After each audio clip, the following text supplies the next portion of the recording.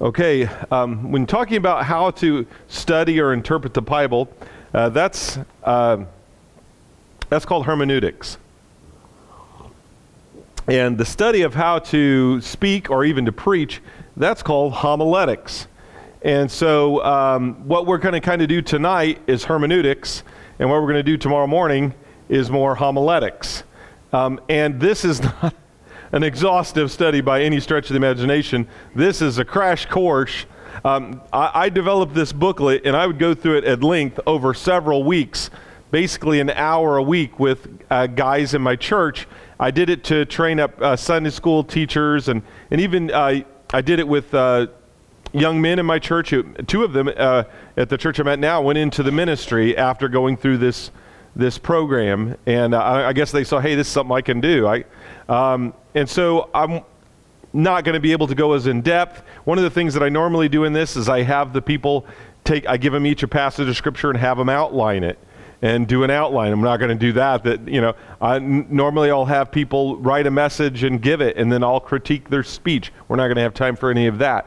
But hopefully I can give you some pointers and some things. So maybe you just want to learn how to study the Bible better. You're going to get a benefit from this. Maybe you are a Sunday school teacher. I don't care if you're just teaching the little kids in Sunday school class.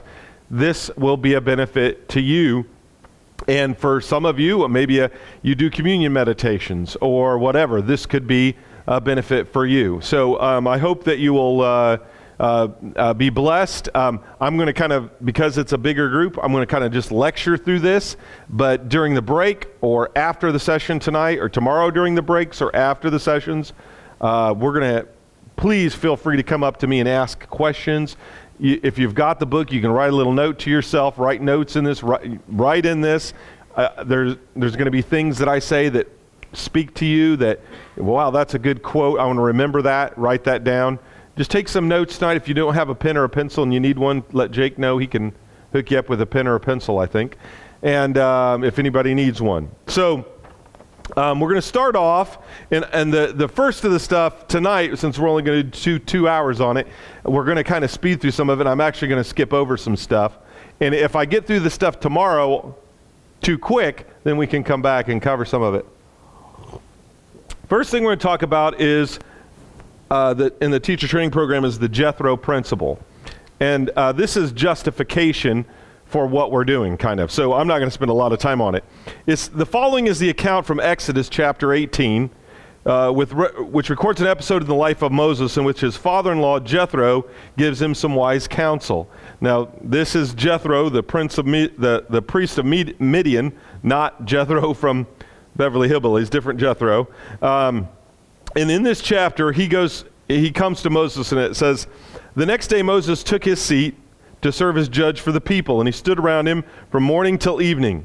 When his father-in-law saw all that Moses was doing for the people, he said, What is this you're doing for the people? Why do you sit alone as judge while all these people stand around you from morning till evening?" So it's like going to the DMV, right? There was a really long line. There weren't enough workers. It was a terrible backlog. He was the only judge, and there's like 2 million people, and he's the only one trying cases.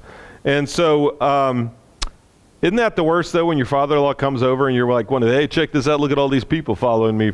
Jethro, look how successful your son-in-law is. And then the father-in-law is like, what you're doing is not good. Isn't that the worst, the father-in-law is the worst? And so Moses answered him, "Because the people come to me to seek God's will. Whenever they have a dispute, it's brought to me, and I decide between the parties to inform them of God's decrees and laws." Moses' father-in-law replied, "What you're doing is not good. You and these people who come to you only wear yourselves out. The work is too heavy for you. You cannot handle it alone. Listen now to me, and I will give you some advice, and may God be with you. You must be the people's representative before God and bring their disputes to him. Teach them the decrees and laws. Show them the way to live and the duties they are to perform. But select capable men from among all the people, men who fear God, trustworthy men who hate dishonest gain, and appoint them as officials over thousands, hundreds, fifties, and tens. Have them serve as judges for the people at all times. But have them bring the very difficult case to you. The simple cases they can decide for themselves. They will make your load lighter because they will share it with you. If you do this, and God so commands, you'll be able to stand the strain, and all these people will go home satisfied. Moses listened to his father-in-law and did everything he said. See, there's a good son-in-law right there. He chose capable men from all Israel, made them leaders of the people, officials over thousands, hundreds, fifties, and tens.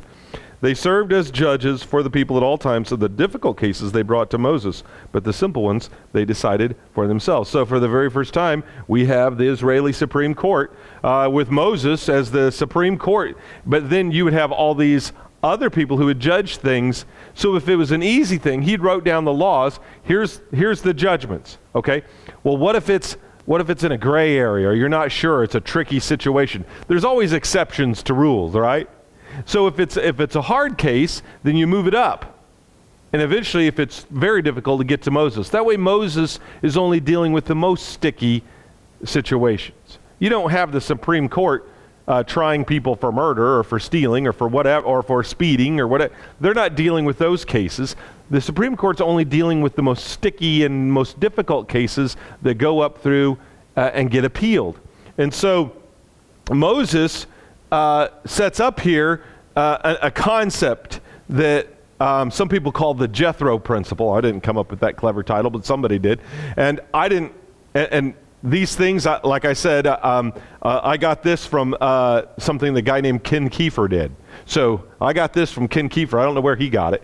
But I'm going to tell you guys, if you use other people's material, that's good. Always use other people's material, especially if it's good. Don't reinvent the wheel. Just give them credit. So I got this from Ken Kiefer. Okay, anyway. So here's the principles. Delegation, education, qualification, participation. Now, this principle is done in the New Testament. When they had a problem with all the widows who needed fed, and the elders, they needed to be dealing with spiritual things, not the feeding of widows, they appointed deacons. And the deacons had to be qualified. So you delegate after you educate, and they meet qualifications, then they participate. So that's the process. But before you can delegate to somebody, you have to make sure that they are qualified and educated. And then they can participate and help carry the load. And if you're a preacher in a church, if you're elders in a church, part of your responsibilities in those leadership positions is to delegate away tasks and to delegate away things so that everybody is ministering. The Bible says in Ephesians chapter 4 that the elders, the overseers, and the evangelists, part of their job is to equip the saints for ministry. So it's not to do all the ministry. The preacher shouldn't be doing all the ministry, or even just the elders or just the deacons. They're the leaders. Their responsibility is to equip people. You put a deacon in charge of buildings and grounds, say. Well, he shouldn't be doing everything in buildings and grounds all by himself. He's just the guy administrating, making the decisions. He should be finding somebody who's going to mow the yard, or hiring somebody to mow the yard. Somebody's going to clean the church. Somebody's going to take care of the heating or the furnaces. He doesn't have to do it all himself. He can just delegate it all away. Get a whole bunch of people involved in the church, in serving. And that's the way it's supposed to be. The deacons, the elders, and the preacher aren't the ones who do it all. They're the ones who lead it all. And it's their job to delegate away as much of it as you can. As much of your ministry as you can get somebody else educated and qualified to do, you should. Get other people involved. Get them up praying in the service. Get other people involved in music. Get as many people teaching as you can. Get people involved in community meditations as you can. Get as many people serving in as many ways as you can. That's the point of an evangelist and an elder, is not to do all the work. Well, why should I do it? That's what we hired him for. No, you hired him to be in charge of it and to educate and train you all to do it. You don't hire a general to go fight the war by himself. You hire the general to train the troops, organize the troops, make the calls, and send the troops out to win the battle. And he might end up going into battle with them and lead them into battle, but he doesn't do it all by himself. And that's the principle that's here. And that's why we need teachers. We need people who can teach Sunday school, who can teach kids, who can lead women's Bible studies, who can lead men's groups, who can lead small groups. We need more and more and more people who are able to teach. So in the New Testament, look what Jesus did, page 2. He appointed 12, designating them as apostles that they might be with him and that he might send them out to preach. He delegated. What started the church? Who started the church? 11 of those guys. One of them didn't make it. He was just hanging around. But the other 11 started the church. And they were the ones who he delegated to. So we see with Jesus, did he delegate to others to do ministry? Yes. And he educated them. After Jesus had finished instructing his 12 disciples, he went from there to teach and preach to the other towns of Galilee. Notice that Jesus' number one priority was to train the 12. More important than his ministry to the masses was his ministry to the 12. And I've talked with you guys about this before in our different classes, that the most important thing that a preacher does, or elders, is not the lessons that they just teach to the whole congregation, but the men that they train to come after them. The number one thing every evangelist and elder should be focused on is finding some younger, qualified men who you're training up to be leaders to grow the church. And a church can't grow if the number of people in leadership can't grow. And the church can't survive into the future if there's not another generation coming up. And quite frankly, over the past 80 years, the church has massively failed at that responsibility. Because we had this paradigm that the preacher or the preacher and the elders do everything, and everybody else just sits back and watches. And that's against what Jesus did. Jesus delegated, Jesus educated, Jesus qualified. And the things you have heard me say in the presence of many witnesses, entrust to reliable men who will also be qualified to teach others. We need to make sure that we find qualified people. Not just anyone should be a teacher. James says this, "Not many of you should presume to be teachers, my brothers, because you know that we who teach will be judged more strictly." And so we need to be wise in picking who we're going to train to do this. And so, because not everybody is qualified to be a teacher. Some people just don't have the ability to teach. Does that make them not as good a Christian? No, they're just as good a Christian. Does that make the teachers better than them? No. Some people have different gifts. Some people work with their hands. Some people are supportive. Some people, teaching is not their gift. But some people, teaching is their gift. And you need to find people who are qualified and able to do it and train them. And then participation. Look at Luke 10, 1 and 2. The Lord, after he appointed the 72 others, sent them out 2 by 2 ahead of him to every town and place where he was about to go.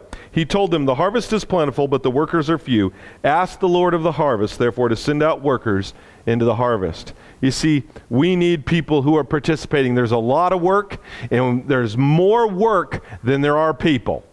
And so one of the things that he told us and commanded us to do was to pray for workers. And that should be on the prayer list. I mean, Jesus told us to pray for that.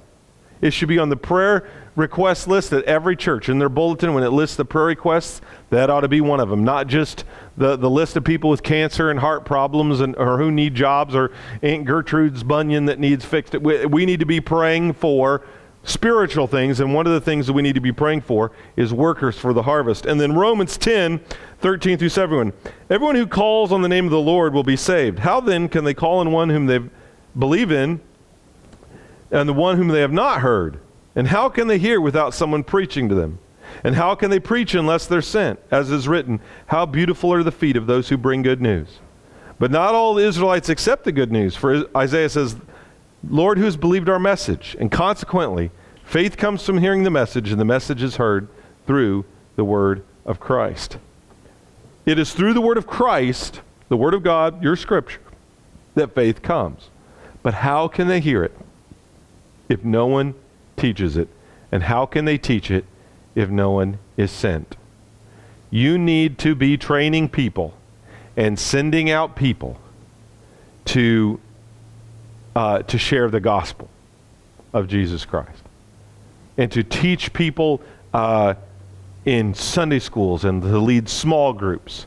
We need to be training people to teach. And now you got this cool little book. Now you got material you can use to train them. It needs to happen. It's something that's really needed.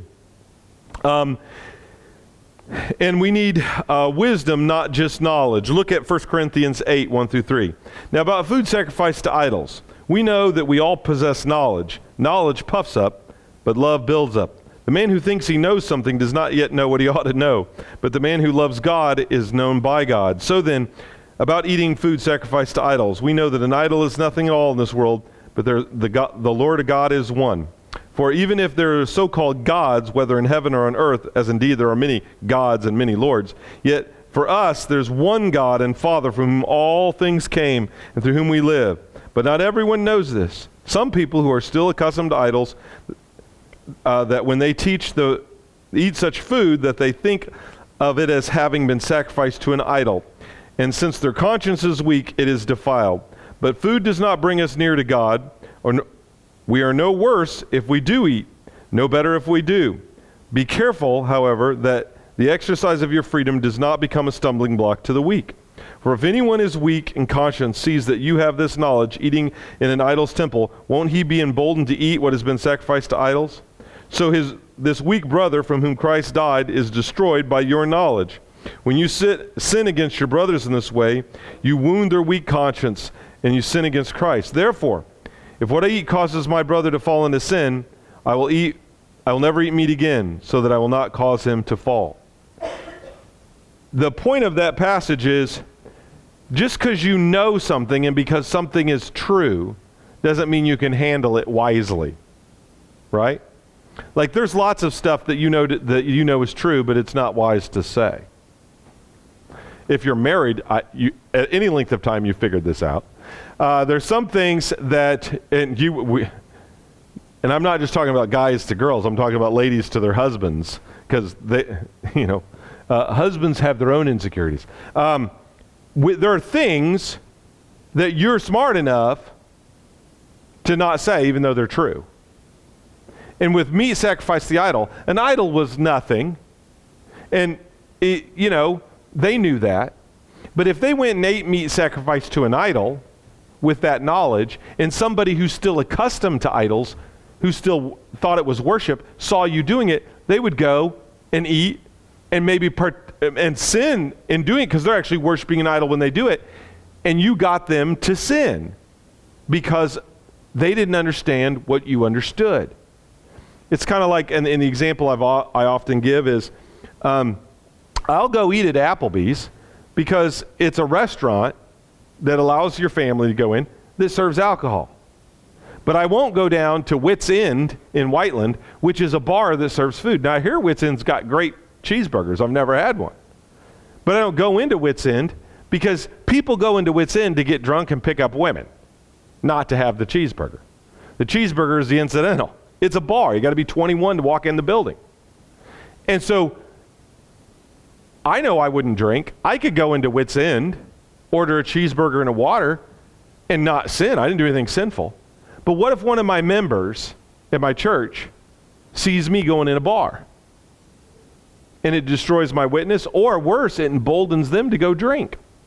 Well, my preacher goes to the bar, I can go to the bar too. So my knowledge, my understanding, if I act in such a way that don't consider them, could cause them a problem, right? Like, is there anything wrong with you taking your gun and going outside and shooting and then taking the gun and setting it on your kitchen table? No, nothing immoral about that. But if you do that and leave the gun sitting there with a 2-year-old in the room, you're a fool. You're dumb. You're going to get that kid killed. Because they're not mature enough to handle and understand what you know. You don't leave the keys in your car with the kid sitting there.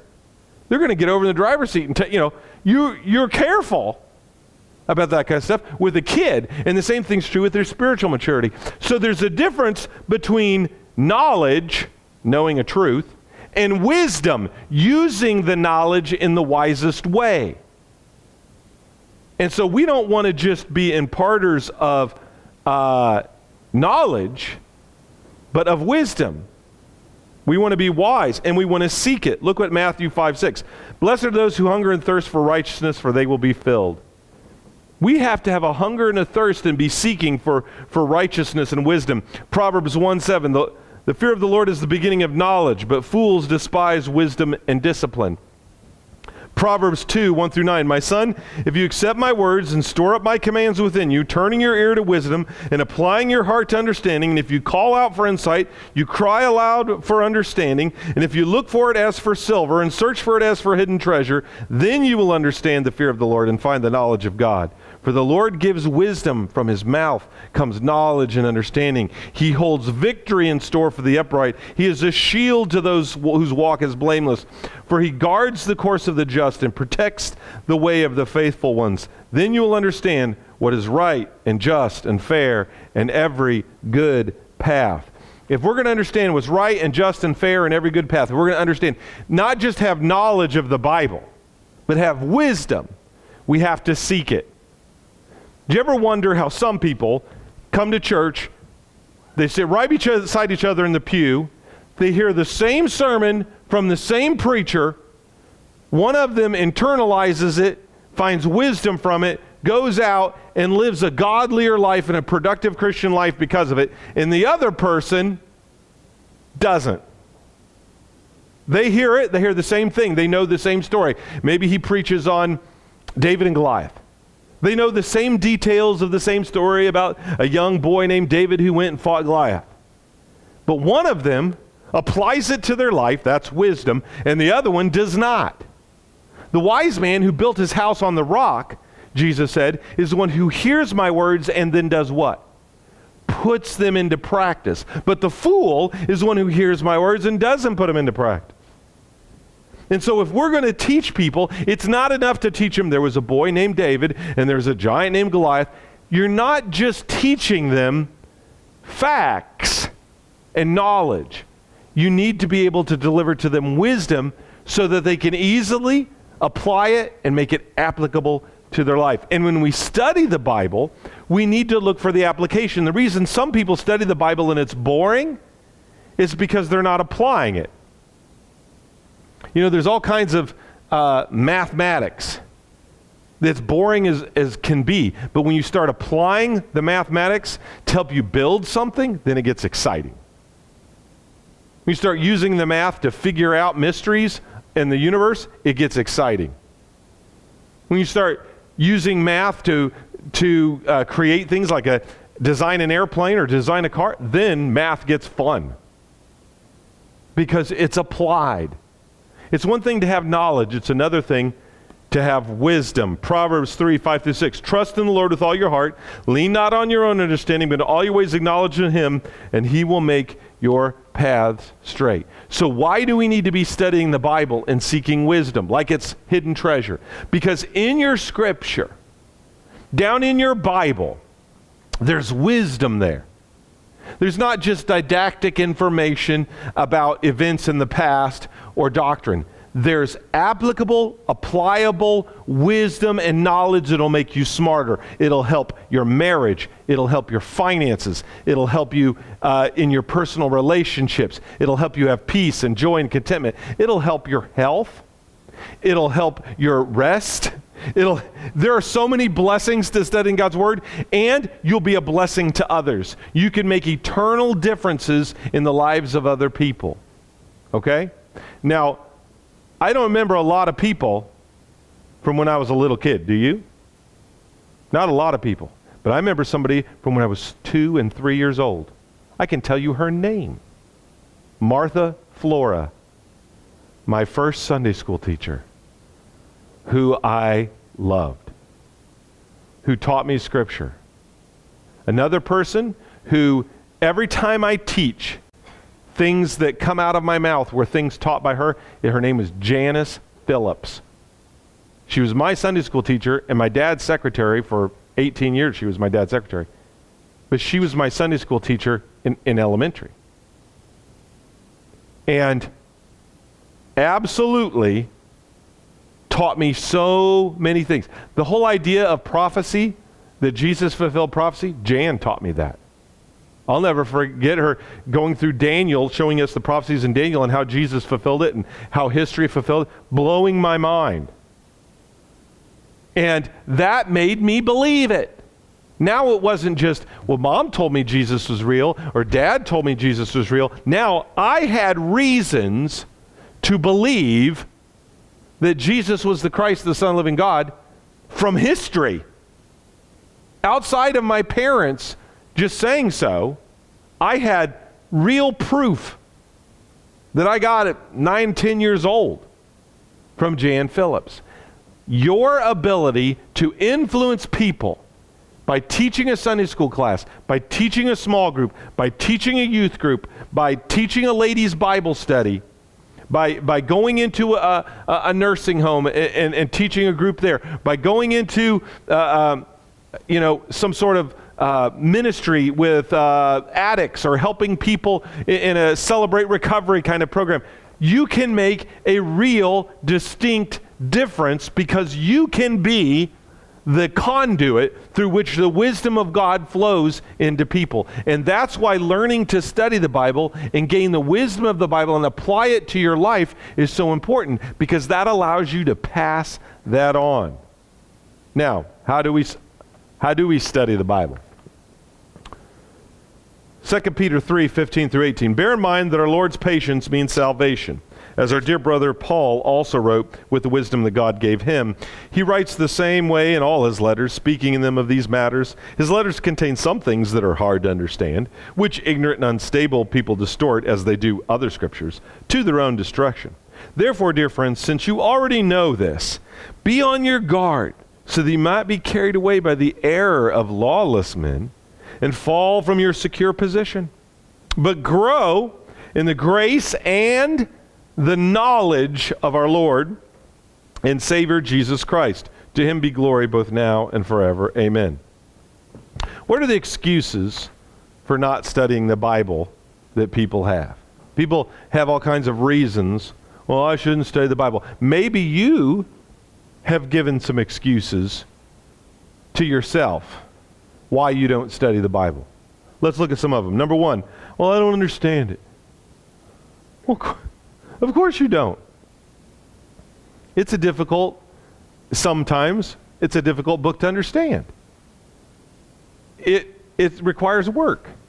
Everything that I'm going to teach you this weekend requires effort and work, and it's not easy. None of it is. It's not easy to go out and mow the yard. That's work. It's not easy to keep your house nice. It's not easy to keep your body healthy. It's not easy to go to work and make money. Making money isn't easy, and keeping it is even harder. Everything in this world is work. The world was cursed. God said, by the sweat of your brow.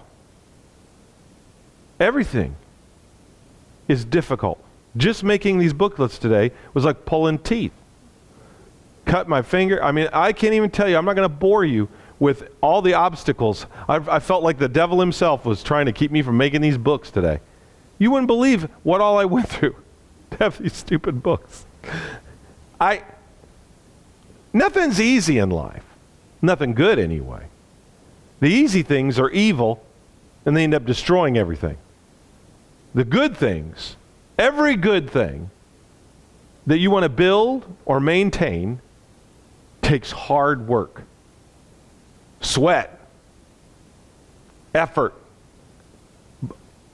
literally physically or mentally. It takes work. And studying the Bible, I can't understand it. Yes, you can. You're just being lazy because you don't want to do the work. I don't think that anyone really knows what the Bible means. Well, we're going to see that's not true. And you can know what the Bible means.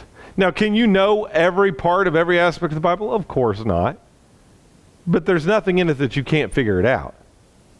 The Bible means different things to different people. That's true, but that's because people are interpreting it wrong, and there's a devil confusing people. But though the Bible does mean different things to different people, God only meant one thing when he said it, and you can figure out what he meant. Today, one of the things that annoys me, people get together, they have a home Bible study. And it's less a home Bible study where people are giving out, this is what the Bible says, and it's more pooled ignorance. You know? What does this verse mean to you? I don't want to know what the verse means to the guy next to me. I want to know what God meant when he wrote it. It doesn't matter what it means to the guy next to me. What matters is, what is God saying? And that's all you need to figure out. Well, it means different things. So what? The Constitution means different things to different people, but it's still, different laws people interpret different ways. But somebody's right and somebody's wrong, because there's something that the guy who wrote the law meant, and there's something he didn't mean. It used to be, we tried to figure that out. Today, we just interpret it any way we want. We can never come to agreement because it's subjective. No, the Bible is not subjective. The Bible is very matter of fact, at least on the important things. Now, there's some things that the Bible doesn't speak to, and we can each have our own subjective opinion on that. It's like belly buttons and opinions, everyone's got one. Well, except Adam and Eve. I don't figure they had one, but anyway, people can make the Bible say whatever they want it to say. Well, you can twist the Scripture, and we're going to talk about that, but that doesn't make it right. You can know what God says. Why should we believe the Bible? Okay, I want to look at that. Look at 2 Timothy 2:15. Do your best to present yourself to God as one approved, a workman who does not need to be ashamed, but who correctly handles the word of truth. Now, who doesn't want to be ashamed? A what? It requires work, effort. You cannot be a student of the Bible that you need to be if you don't put in the time. You've got to do some reading. You got to ask some questions. You got to look to multiple sources. You'll have to study some history. You'll have to study some context. You'll have to learn maybe to use some tools on your computer or to use a old school concordance. But it's not rocket surgery. Okay? It's something you can do. So, can you understand the Bible? Yeah, the Bible's understandable. Notice, only some things are hard to understand. We already read that in 2 Peter 3:16. Not everything in the Bible's hard to understand. Maybe not even most things once you get the basics down. There are some things in the Bible that are hard to understand. But it's just some things. Not the really, really important things. They're not hard to understand. In fact, it's pretty simple, the gospel message. And since we're told to study the Bible, it's inferred there's value in that. God wouldn't say, study to show yourself approved if there was no value to studying the Bible. I guess the first thing to know when it comes to studying the Bible is it requires that, study. Nobody wants to study anymore. Nobody wants to memorize. Nobody wants to internalize. Nobody wants to go deep. Nobody wants to read. Nobody wants to, they want everything spoon-fed to them like little babies. They want to get milk. Nobody wants meat. Look, if you want a good meal, it requires a little effort. Sure, it's easy to eat junk food. That comes pre-packaged, ready to kill you as you eat it. But if you want a healthy meal, or a good tasting meal, it requires some preparation.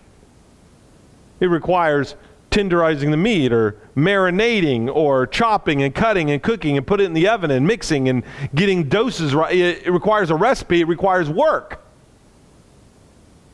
to get a really good, healthy meal. And the same thing's true of the Bible.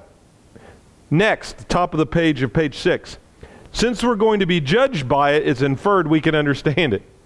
You better be able to understand the Bible, because it says that you're going to be judged by it. Jesus said, I'm not going to judge you. I came to the world to save the world. But there is a judge for the one who hears my words. The very words I have spoken will judge you.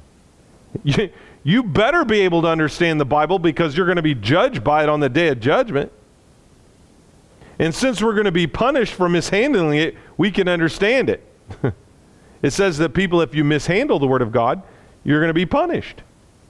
So yeah, you can rightly divide the word of truth. And it's something we should work at. So you can understand it with some work. Remember before, if you want to find wisdom, you have to search for it like what? Hidden silver. Is it easy to find silver and gold? No. That's why it's rare. That's why it's worth something. See, the things that are worth the most in life require more effort. A bad marriage doesn't require any effort. A good marriage requires lots of effort. Bad kids don't require any effort.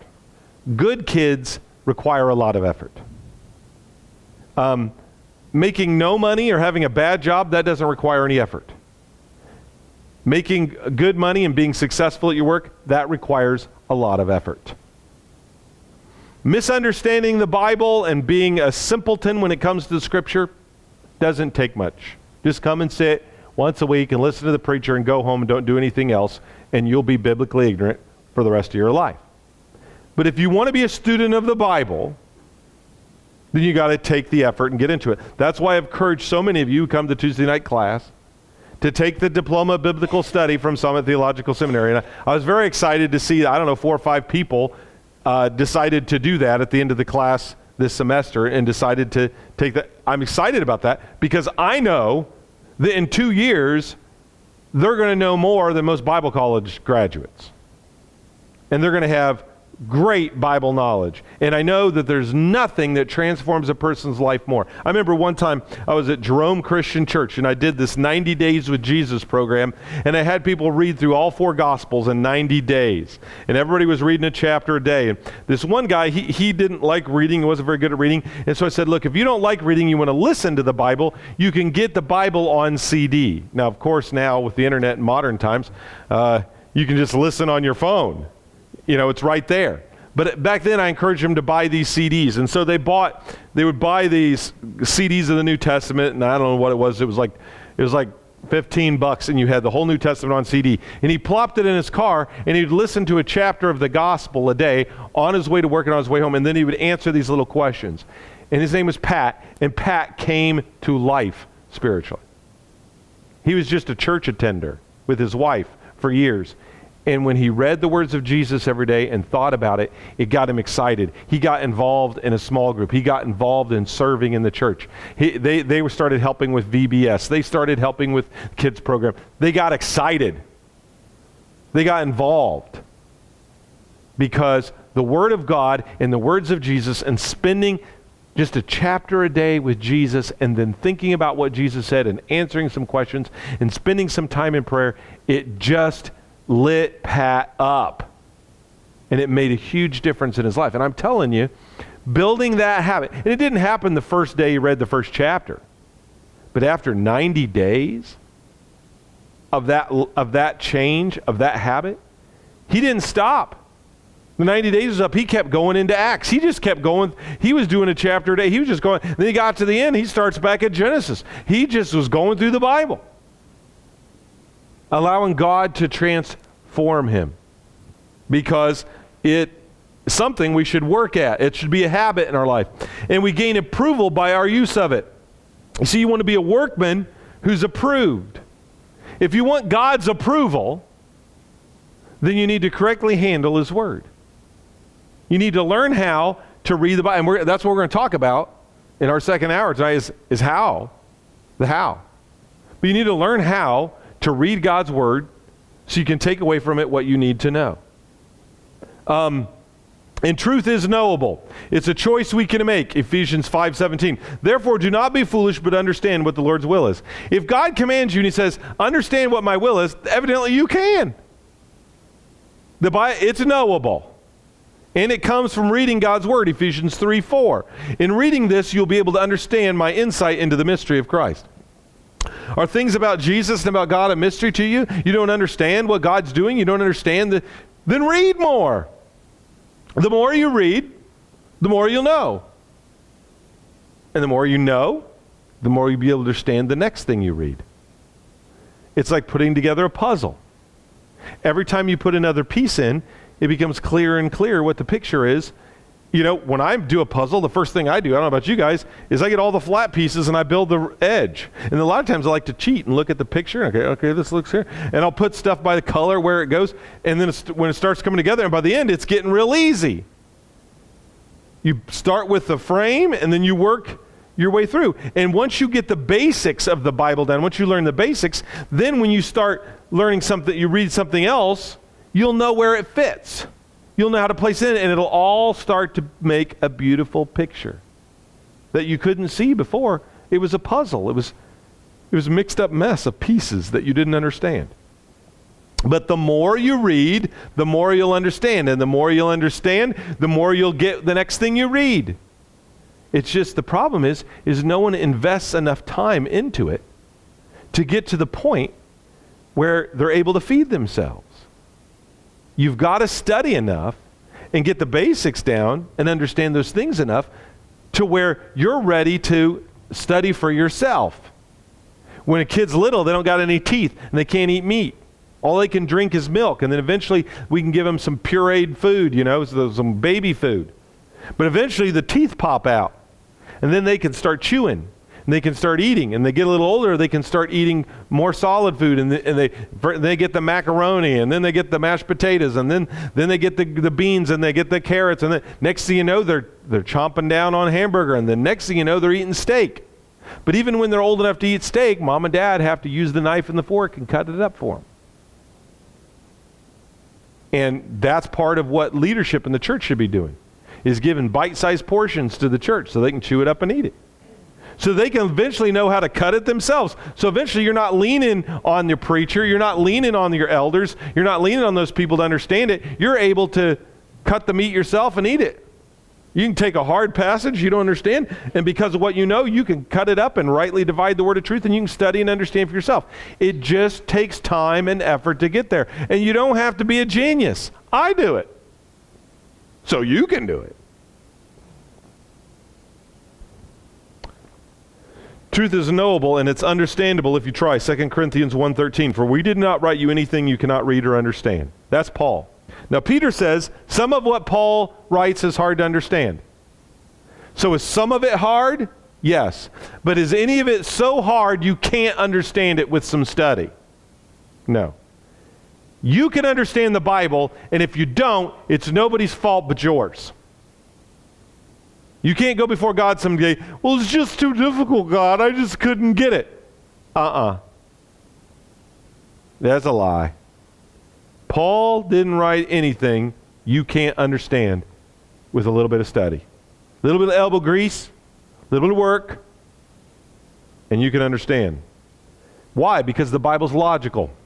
Acts 17:2. As was his custom, Paul went into the synagogue on Sabbath days and he reasoned with them from the Scriptures. The Bible's reasonable.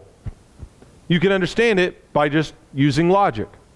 That's why what is in it is readable and understandable, because it's logical. Look at Hebrews 11:19. Abraham reasoned that God could raise the dead, and figuratively speaking, he did receive Isaac back from death. We can understand God's will by just using reason.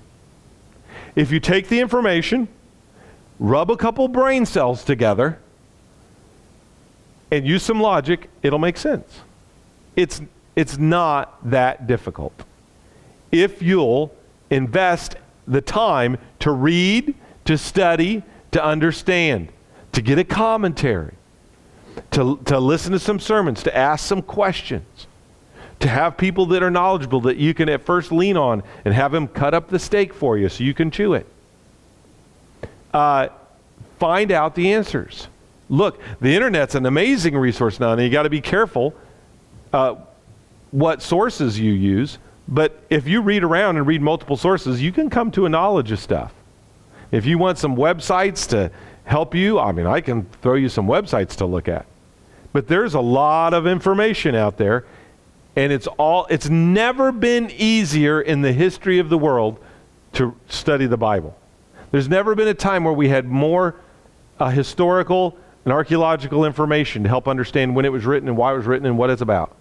There's never been a time when God's Word was easier to understand than right now. And what's sad is there's never been a time when the church was more biblically ignorant. At the time when it's easiest to understand, is when the fewest people understand it. The Bible's origin. Above all, you must understand no prophecy of Scripture came about by the prophet's own interpretation. For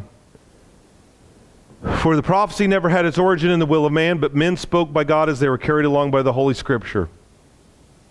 The Scripture is from God's will, and it's not from impersonal interpretation. We're not trying to figure out your interpretation of the Bible or mine. We're trying to figure out what did God mean when he wrote it. 2 Timothy 3:15 through 17. From infancy you've known the Holy Scriptures, which are able to make you wise for salvation through faith in Christ Jesus. For all Scripture is God-breathed, useful for teaching, rebuking, correcting, turning in righteousness, so the man of God might be thoroughly equipped for every good work. It makes us wise for salvation because faith comes by hearing. John 17:17. Sanctify them by the truth. Thy word is truth. Remember, sanctify means make them holy. Make them holy in the truth. Thy word is truth. Jesus said in John 14:6, I am the way, the truth, and the life. No one comes to the Father except by me. In John 1:1 it says, in the beginning was the Word, and the Word was with God, and the Word was God. The Greek word for word in John chapter 1 is logos. It's where we get the English word logic. In Isaiah 1:18, God says, come now, let us reason together, says the Lord. If Jesus is the Word and is the truth, then the Word is truth. If Jesus is the Word of God in human form, and Jesus is the truth in human form, then the Word of God is the truth. And that's certainly what the Bible teaches us. He chose to give us birth through the Word of truth. That's what gave us spiritual birth, and that's what will grow us. And we want to sanctify them by the truth, for thy word is truth. So we're going to stop right here, and we're going to take a 5-minute break, and then we're going to come back. And when we come back, we've talked about why we should study the Bible and the point of it. And now what we're going to do is we're going to talk about some ways that you can use, tools you can use to study the Bible. We'll talk about that for an hour. So go have some cookies and coffee, and we'll come back in 5 minutes.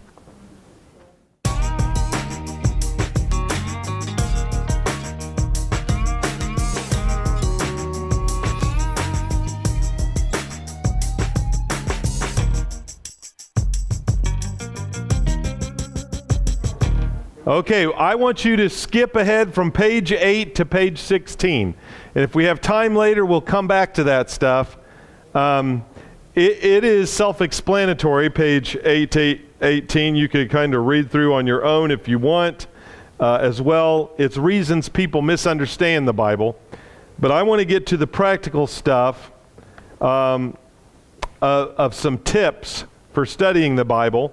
And a lot of this comes from George L. Fall, my dad. This is stuff he taught me, and these are things I ripped out of different materials of his.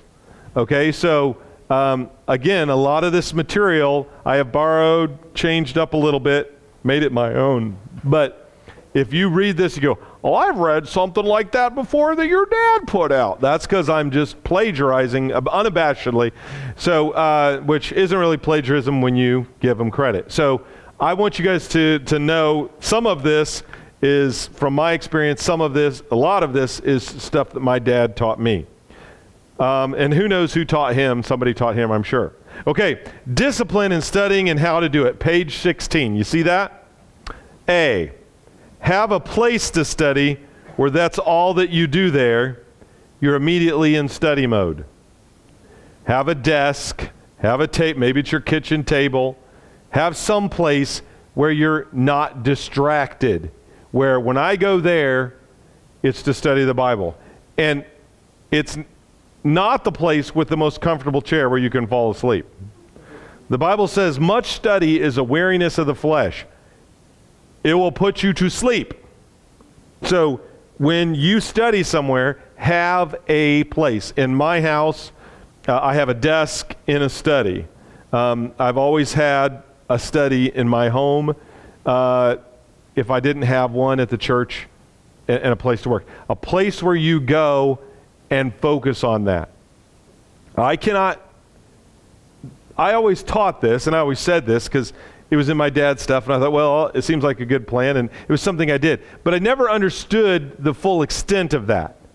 When I was in college, I had a little desk that I studied at in college.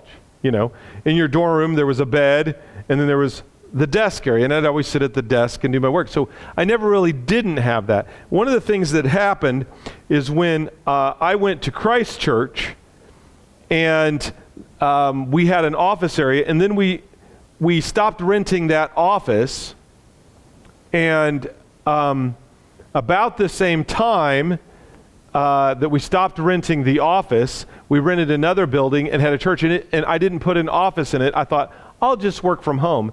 And the reason I thought that is because, as many of you know, in 2013, my wife left me, and so I was by myself raising 3 kids, 16, 15, and 9 at that time, on my own, full-time, raising them, keeping them, and trying to do ministry. So I had to be at home because, especially when the older 2 were gone, because the 9-year-old, you know, I couldn't leave her by herself all the time. So there's lots of times where I just had to be at home. I had to start working from home. And I thought, well, that won't be a problem. It'll be easy. No. When you are sitting in the living room on the couch with your computer trying to study, and the TV's going, and the kids are coming in, and the dog wants let out, and the kids need this, and hey, Dad, where's my this, and blah. I've realized that I can get done, let me put it this way. If I had 2 hours, you give me a topic in 2 hours alone, I'll write you a killer sermon. Give me 2 hours and a topic, and I'll write a sermon on it. You give me 10 hours where I'm constantly interrupted, I won't have a sermon yet. You give me 2 hours uninterrupted, I'll knock it out. You keep interrupting me, you only give me 15 minutes of study at a time for 10 hours, and you've got to have uninterrupted time. You need to have a place that is your place, you know, the den, or this place to study, a place to by yourself. Jesus talked about this in prayer. Go off by yourself in a closet. Sometimes you need to be by yourself. He would go by himself alone to pray.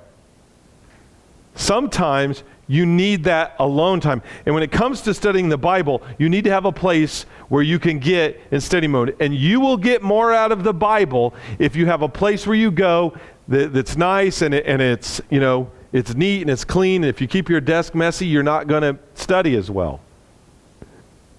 Having a nice situation, if I sit down at a nice clean desk with a cup of coffee and I'm in the right atmosphere and I'm left alone, I can be very productive. So have a place, have a time to study, set hours without interruption if possible. One of the things I used to do when I was at Jerome and I had a secretary, which was the most wonderful blessing in the world to have a secretary. Oh, to have a secretary. I wouldn't have cut my finger today. One of the nice things is I would come in, and certain days of the week I had hours where people could come and see me and talk to me if they wanted to, kind of open hours. And then I had times that I would go in the morning.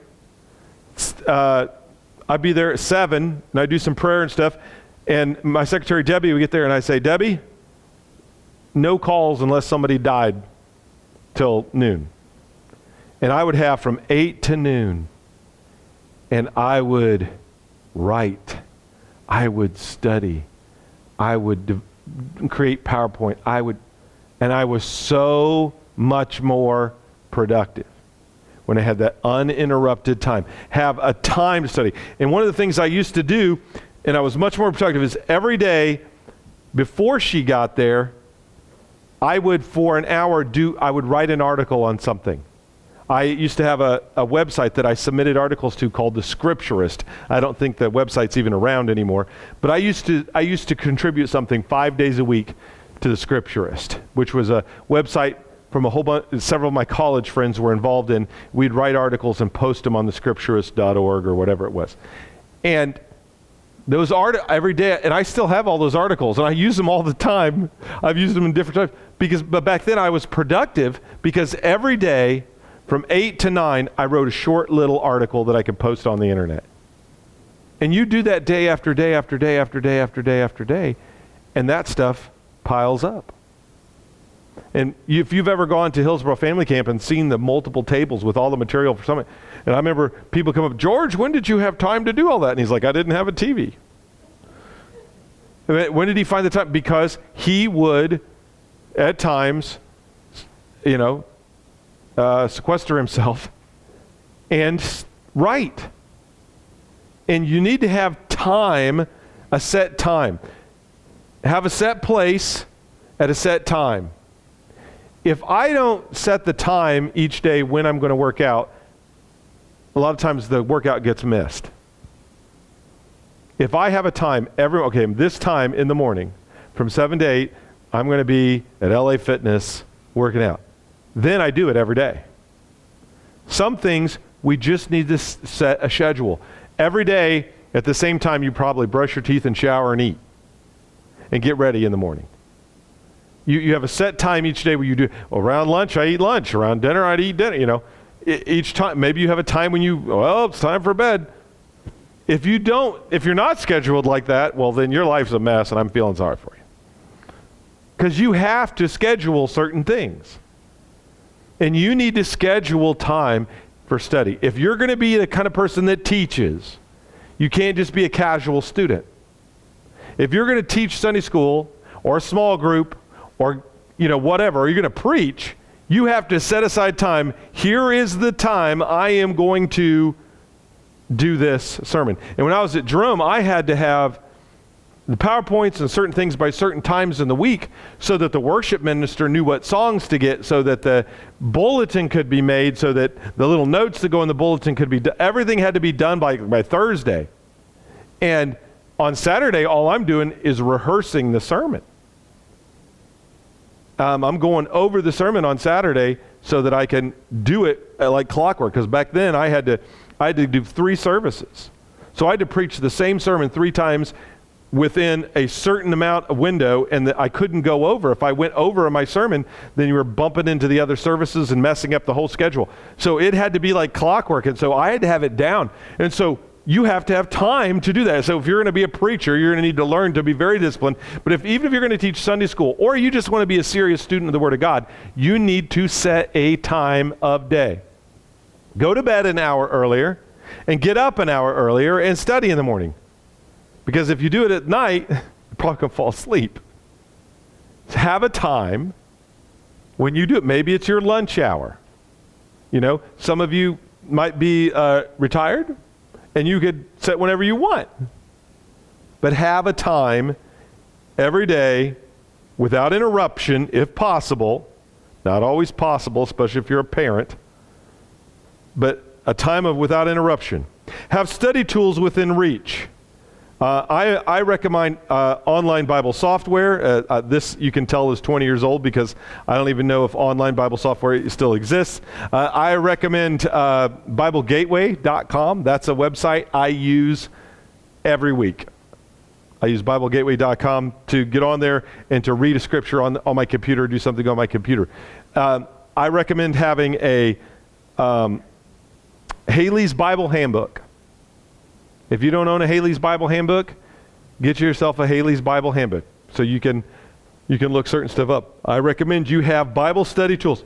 Maybe it's a concordance or something like that you might need. We can talk about that at another time. The point is, have yourself some tools. Have good lighting. Don't be in the dark. Don't be under neon lights. If possible, don't be under neon lights. Get yourself good lighting. Google sometime how bad neon lights are for anything. One of the first things I did, we moved into this carpet store that we turned into a church. First thing I did is take out the neon lights and put in recessed LED lighting, which is excellent. And have good lighting where you are so that you can read, so it's bright. You're not like in a sleepy atmosphere. Don't study in bed or get too comfortable. Okay? Don't get in your PJs and snuggle up under the covers and fall. I always fall asleep. Look, for devotional, for recreational Bible reading, fine. Fall asleep in your bed reading the Bible, that's cool. But if you're studying, if you're there to study, then have an atmosphere where you're not too comfortable. Take study breaks. Exercise or work out gets the blood flowing, clears the brain. So if you're going to study for a Bible, you're going to write a sermon. Now this I wrote this for somebody who wants to preach, okay? Or a person who's going to be a regular teacher. So this is more than just a 15-minute Bible study every morning for devotional purposes. I'm talking about a person who's going to teach, studying the Bible in order to teach. So it's going to be hours. So if you're going to write a sermon, or you're going to write a Sunday school lesson, okay, I'm going to write this lesson, and I'm already kind of tired. Exercise first. Do some jumping jacks. Get the blood flowing. Just like, when you're driving your car and you get sleepy, you pull over to a gas station, you do some jumping jacks, you open up the window, put cold air on, you smack yourself in the face, whatever. You wake yourself up. For me, the thing that helps me stay awake when I'm driving a car, it's not drinking coffee. The only way that I can drink coffee to stay awake is if I drink so much of it I have to go to the bathroom. But drinking coffee, the caffeine doesn't do anything for me. It just doesn't faze me. I chew gum, though, and I can't fall asleep. Something about chewing gum keeps the blood flowing in my brain or something. And I'm an ugly gum chewer. I don't chew a lot of gum because I chew with my mouth open. It's embarrassing. I'm like a cow chewing the cud, But sometimes when I'm studying, I will chew gum because it keeps me alert. What works for me might not work for you. Whatever works for you for keeping you awake, do what you need to do to get up every once in a while and clear your brain. When I was studying for college, Dad had taught me that trick for college. And if remember finals week when and you got to study all this and cram all this information in. I would study for 45 minutes and I get up for 15 minutes and I go do something, clear my head, and then I go back to it for another 45 minutes. And that was just a thing that I had. And when I am studying and I'm involved in something, I might get up, I might walk around the room, I might stretch, do some squats, get the blood flowing, and then go back to it. Take notes. Keep a pen or recorder by your bed for dream-produced ideas. And now you think, well, boy, Kendall, you're a weirdo. Well, yeah, I am. But I'm telling you, the Bible teaches us to meditate on things. If you study something, you're writing a sermon, okay? Next Sunday, Jake's gone and I'm filling in for the preacher. Or next Sunday, I'm teaching the adult Bible study, and I got to teach on this topic. I was given this topic to you. And you're studying, you're reading on it, and you still don't have it all done yet, and you're thinking about it, and there's a hard question. There's something, how am I going to teach this? How am I going to illustrate this? You're thinking on it. You study it for several hours, and then, okay, well, I'll study again tomorrow. And then you go and you have supper, and you watch some TV with your wife, and hang out with your kids. And then you go to bed that night, and you lay down in bed, and you go off to sleep. And then in the morning you wake up and you're in that weird la-la land between sleep and wake, and you have a genius idea. Have a pen and a paper or a recorder. A little digital recorder is what I use now. I used to use the little tape one. Remember the little tapes? You'd have a little tape recorder. That's what my dad always used. In fact, the other day I found those little tapes. I got him when he passed, and I was listening to some of his voice. Anyway, record yourself. Record those things. For me, sometimes too, and I don't have a recorder there, but sometimes stuff hits me when I'm driving in the car or in the shower. Because your mind is just kind of, whoa, and then all of a sudden you'll be like, whoa. Because if you will fill your mind with a problem and with a bunch of information, sometimes it'll process. It's kind of like you say, hey, what's that guy's name that you're like, oh, I can't remember. Oh, I don't know. You couldn't remember his name. And you go to bed that night and you wake up at 2 a.m. John Doe, that was his name. It'll come to you 10 hours later. You know what I'm talking about? You've had this happen, right? So when those moments, and some of Dad's best sermons, and honestly some of mine, came from dreams or half asleep, half awake moments, where you have this epiphany. You're studying it, you study. Now that won't happen. You won't have that output 10 hours later if you don't have the input 10 hours before. If you don't do the hard study and the hard work in your conscious mind, your subconscious mind won't produce a gem later.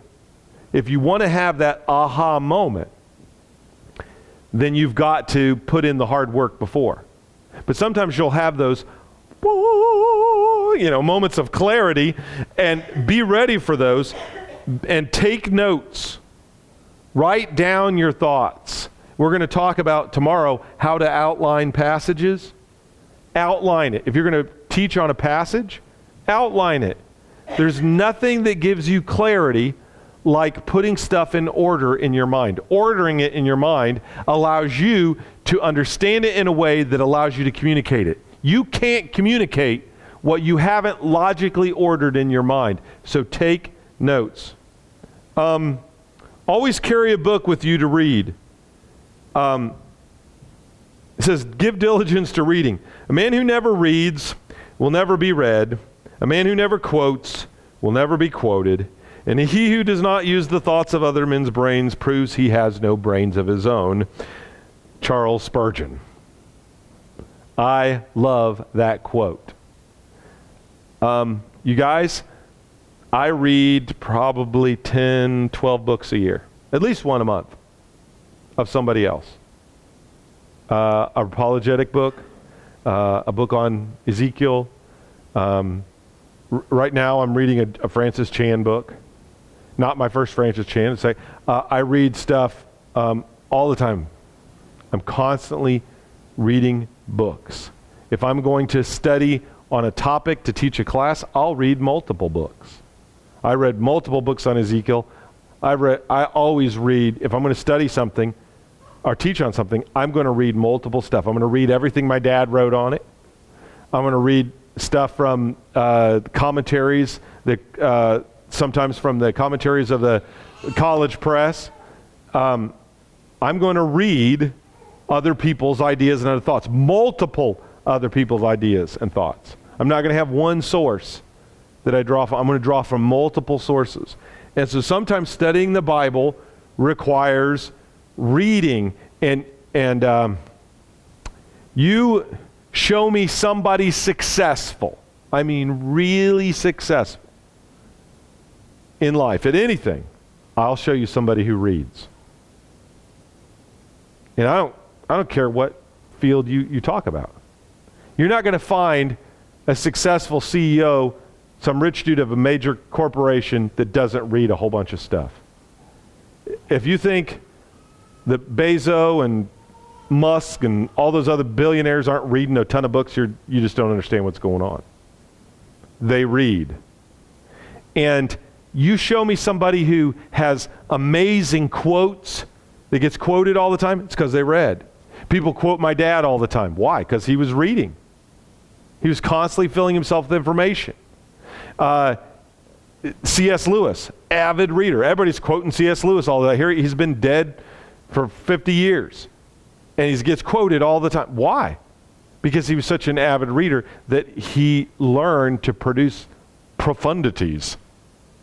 And the person who quotes will be quoted themselves. The person who reads will someday be read.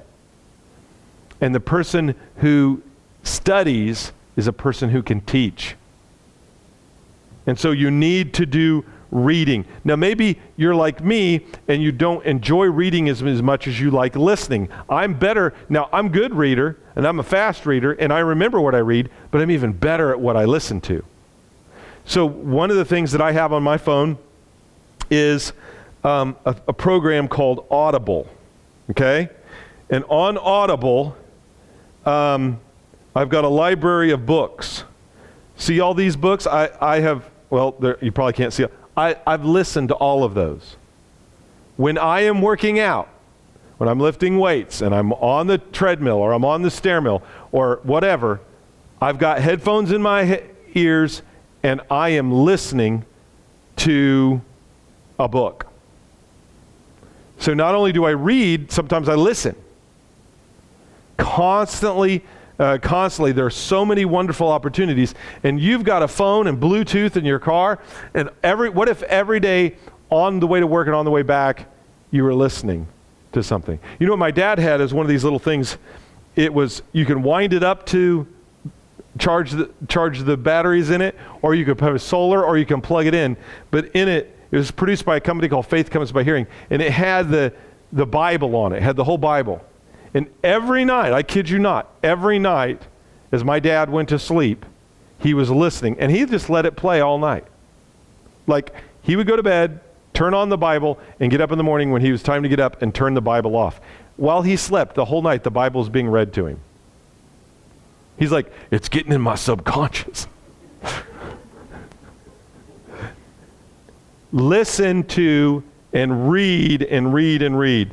Listen to tapes in your spare time. You can tell this is 20 years old. In the car while walking or exercising, don't listen to tapes, don't listen to CDs, use your phone. But if you still like CDs and tapes and you're still old school and you got a Walkman, go for it. Maybe you got a record player. I don't know.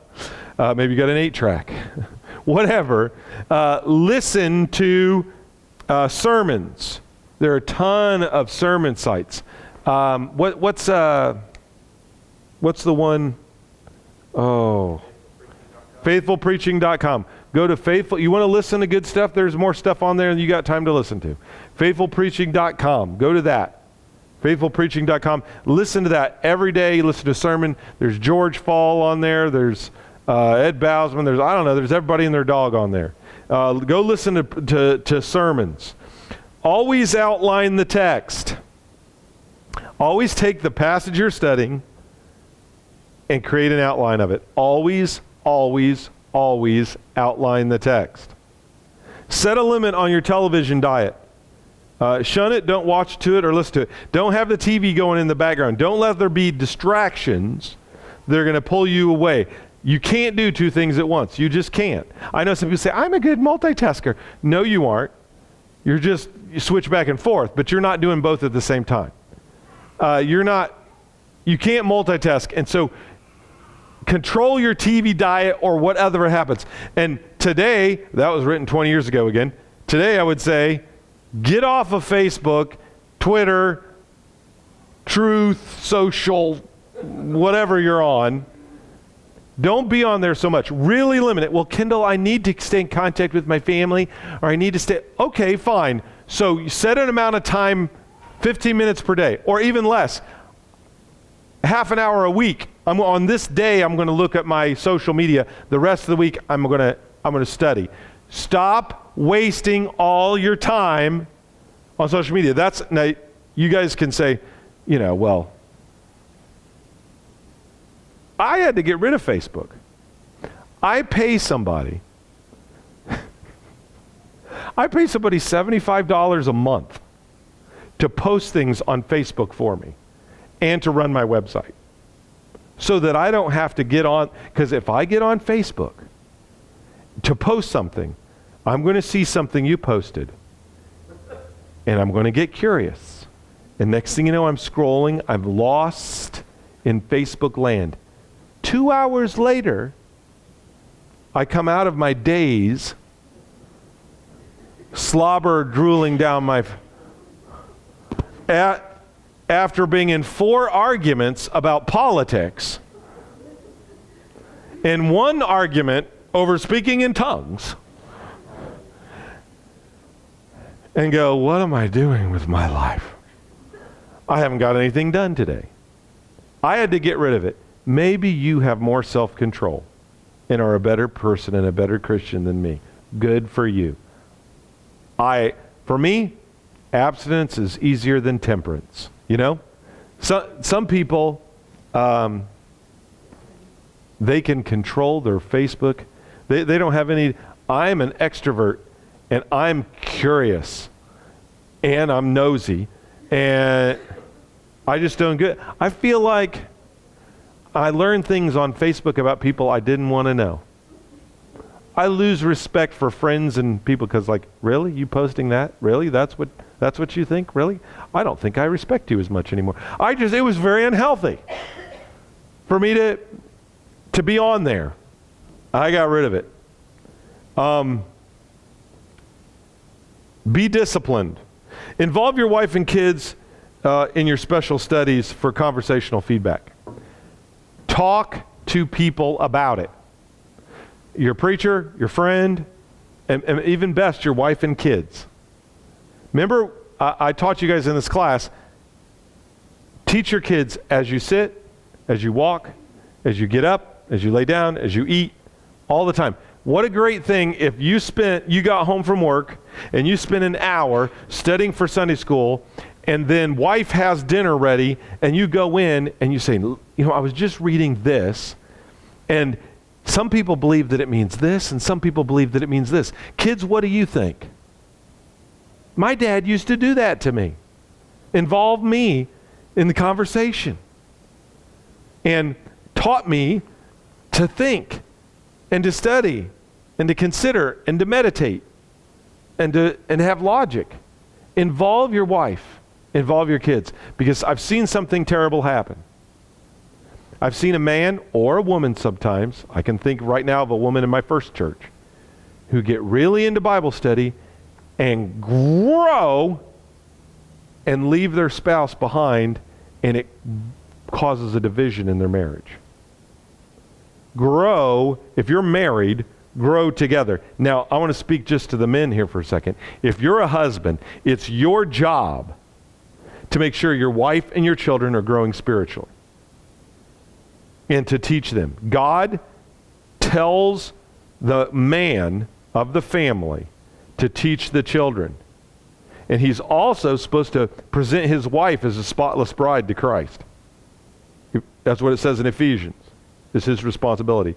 So men, especially, I'm talking to you, do not feed yourself and not feed your wife and kids. What kind of terrible husband would give himself food and feed himself physically, have a good meal, and let his wife and kids starve to death?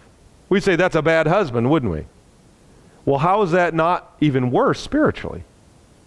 To get into the Word and study the Word and become a teacher and get up and teach other people at church, but you never feed your own wife and kids. Involve your wife. And here's something else that I found, is that we refer to our wives as our better half for a reason. They have insight and input, especially when it comes for you to teaching men and women, that you won't have on your own. Include them. Because they're going to have a different perspective that will help you have a broader understanding of what the people who you're going to teach to need. Involve your wife, involve your kids. Don't outgrow your family, spiritually speaking.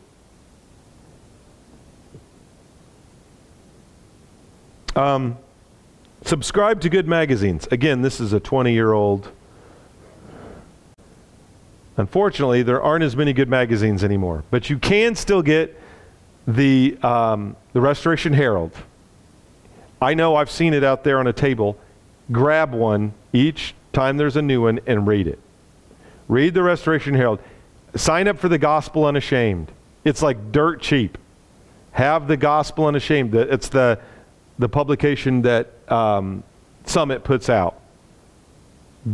Sign up for the Gospel Unashamed. Sign up for the Restoration Herald. There's other people who have good magazines and publications like that that are out there. Sign up for some of those and get those. There's good websites.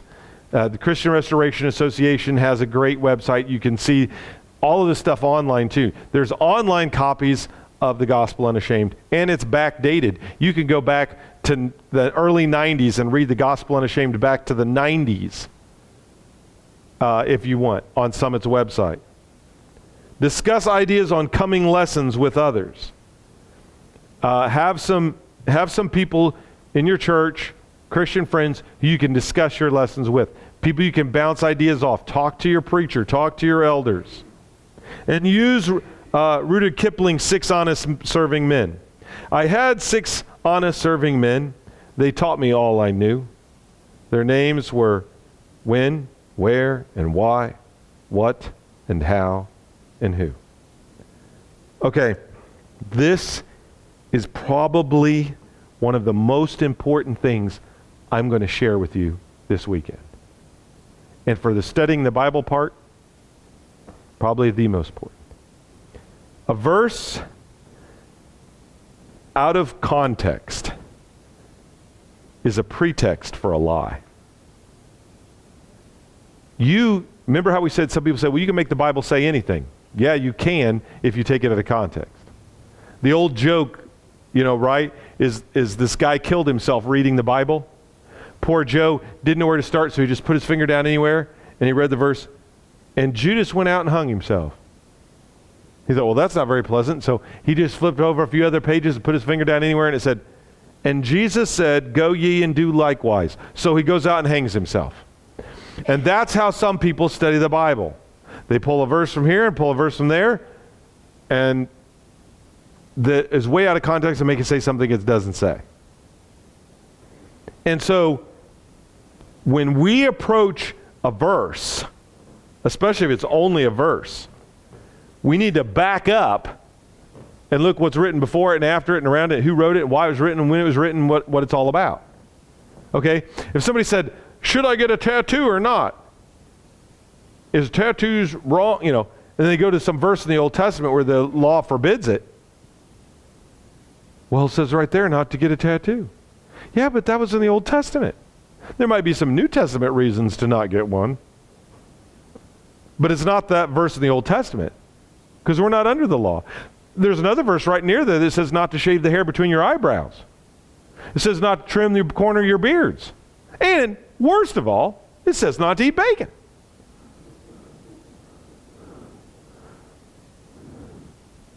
I want to trim my beard, and I want to trim the hair because I would look like Bert from Sesame Street if I... Hebert. We need to put stuff in the right context. And if you don't put it in the right context, then you won't be able to answer difficult questions like, but the thief on the cross wasn't baptized. That's about context. That's about when it was written, who it was written to, why it was written, and all of that. And by answering these questions, you can rightly divide the word of truth. Because remember, I said, it's not about figuring out what does this passage mean to me, or what does this passage mean to you, or what does this passage mean to an important pastor? What did Martin Luther think of it? What did John Calvin think of it? Who cares? What did God mean when he said it? That's what's important. Whatever I say about it, or you say about it, or anyone says about it, isn't what's important. What's important is, what did God mean when he wrote it? So you've got to ask these questions. Where was it written? When was it written? Why did it need to be written? What was the author's goal? How was it to be accomplished? And who was it addressed to? See, the what, who, where, how, when, why, all those things, the faithful serving men that Kipling talked about, that makes all the difference in what it means. If I walk in this room, if I walk in here and I go, wow, it's cool in here, that means one thing. If I walk in here and go, whew, it's cool in here, that means something totally different. What's the difference? I said the exact same words. Context. You watch a trial, the lawyers will try to make what someone said be something bad, but then when you go and put it in context, okay, it wasn't bad. See, people can twist things by pulling it out of context. Have you ever seen it on the news where they only give a little clip of what the politician said, and if you go back and put it in context, it says something totally different? I remember, and I'm no fan of his, don't get me wrong, but I remember this thing where Obama got up and he quoted somebody that was saying something bad about freedom of speech. And then he said, but we can't think that way. We need to have freedom of speech. And he was advocating for freedom of speech. But people who didn't like Obama took that video clip and just put a video clip of him. Now, don't get me wrong. Obama said plenty of bad things that I don't like. I'm not a fan of him or any of the politicians, really. They're all liars. But they took him out of context. They made him sound like he was against freedom of speech. Now, sometimes I wonder, but he was saying just the opposite in that speech. Whatever he really believes about freedom of speech, he was saying just the opposite in that speech. But they took just a little clip and played just that, and then all the conservative Obama haters pass it around And what do they end up looking like? Fools. Because something was taken out of context and used. And they did it to Obama. They did it to Trump all the time. Now, granted, Trump was like feeding them fodder for this, but because he didn't have a very tight rein on his speech. But they would twist his words. I mean, you would see them say, oh, look, he said this. And you know, because you saw the whole speech, he said something very different. You've experienced this before, right? You see, in fact, he just did a thing, Piers Morgan, and they edited the thing to make it look like he got mad about one thing and got up and left an interview when he didn't. That didn't happen. He totally edited it to make it look like Trump threw a fit when it didn't even happen. With editing, you can make the Bible say anything. But if we're going to be workmen who don't need to be ashamed, who correctly handle the word of truth, then we need to put it into context. We need to look at where was it written, when was it written, why did it need to be written, what was the author's goal, how was it to be accomplished, who was it addressed to, who wrote it, when, all of these questions, the who, what, why, when, where, how, all of those questions need to be asked in every which way if we're going to properly understand God's Word. To study God's Word, we have to answer those questions. Q, here's the questions I use in studying a text. This is George Fall writing this. What prayer can I echo? Okay, so the person prays a prayer in the passage. How can I echo that prayer? What he means is, how can I learn to pray like that person? Daniel offers a prayer. How can I pray like Daniel? Jesus gives the model prayer. How can I pray like Jesus? We read Paul or, somebody's prayer. How can I pray like that person? What prayer in the passage can I echo? What praise can I render? What in here do I read can I thank God for and praise God for? Or what praise did this passage give to God that I should be praising God for? Don't just say, okay, they did that. Say, how can I imitate the good, right? When we read about people of great faith in the Bible, we should be saying, how can I be like them? How can I imitate them? How can I have Abraham's faith? How can I have Joseph's faithfulness? Right? How can I have David's repentance? How can I have Daniel's courage? Right? Those kind of things. How can I have the virtue of these people? What command should I obey? Is there a command in here for me? Now, there might be a command in there that isn't for you. There might be a command in there that you don't have to obey, right? Like if you're single and it's a command for married people, you're good. If you're married and it's a command for single people, you don't have to keep that command. Or if it's a command from the Old Testament to not eat bacon, you're not under that. That was a command for them, not for you. So not every command you read in the Bible necessarily be for you. But is there a command in there for you? Is there something in there that applies to you? When it's saying do this or don't do that, is that for you? You better figure it out. Well, how do I know? Look at the context. What, where, who, when, how, why. And if it's for me, then what command should I obey? Now, by the way, this list of 15 things, these are things you ask to study. And tomorrow what we're going to learn is once you answer these questions, these are topics you can use when you give the lesson. Well, I got to preach on Matthew chapter 12. I don't know what to say. I just read it, but what do I say? Well, ask these questions, get the answers, and then give the answers to the people, and that's the lesson. Or maybe it's just one or two of them would eat up the whole sermon, the whole lesson. What promise can I claim? Is there a promise in there that's made? Is it for me? Can I claim it? What warning should I heed? Is there a warning in there? Is it for me? What pitfall should I avoid? What did this person do that's a pitfall that I don't want to do? I sit and I see, for example, Eli didn't discipline his sons, and so they turned out bad. And then they became adults, and he was the high priest, and they were priests, and they were bringing prostitutes into the temple, and they were eating the fat of the sacrifices, which they weren't supposed to eat. And Eli did not rebuke or remove his sons. He should have he should have had his sons removed.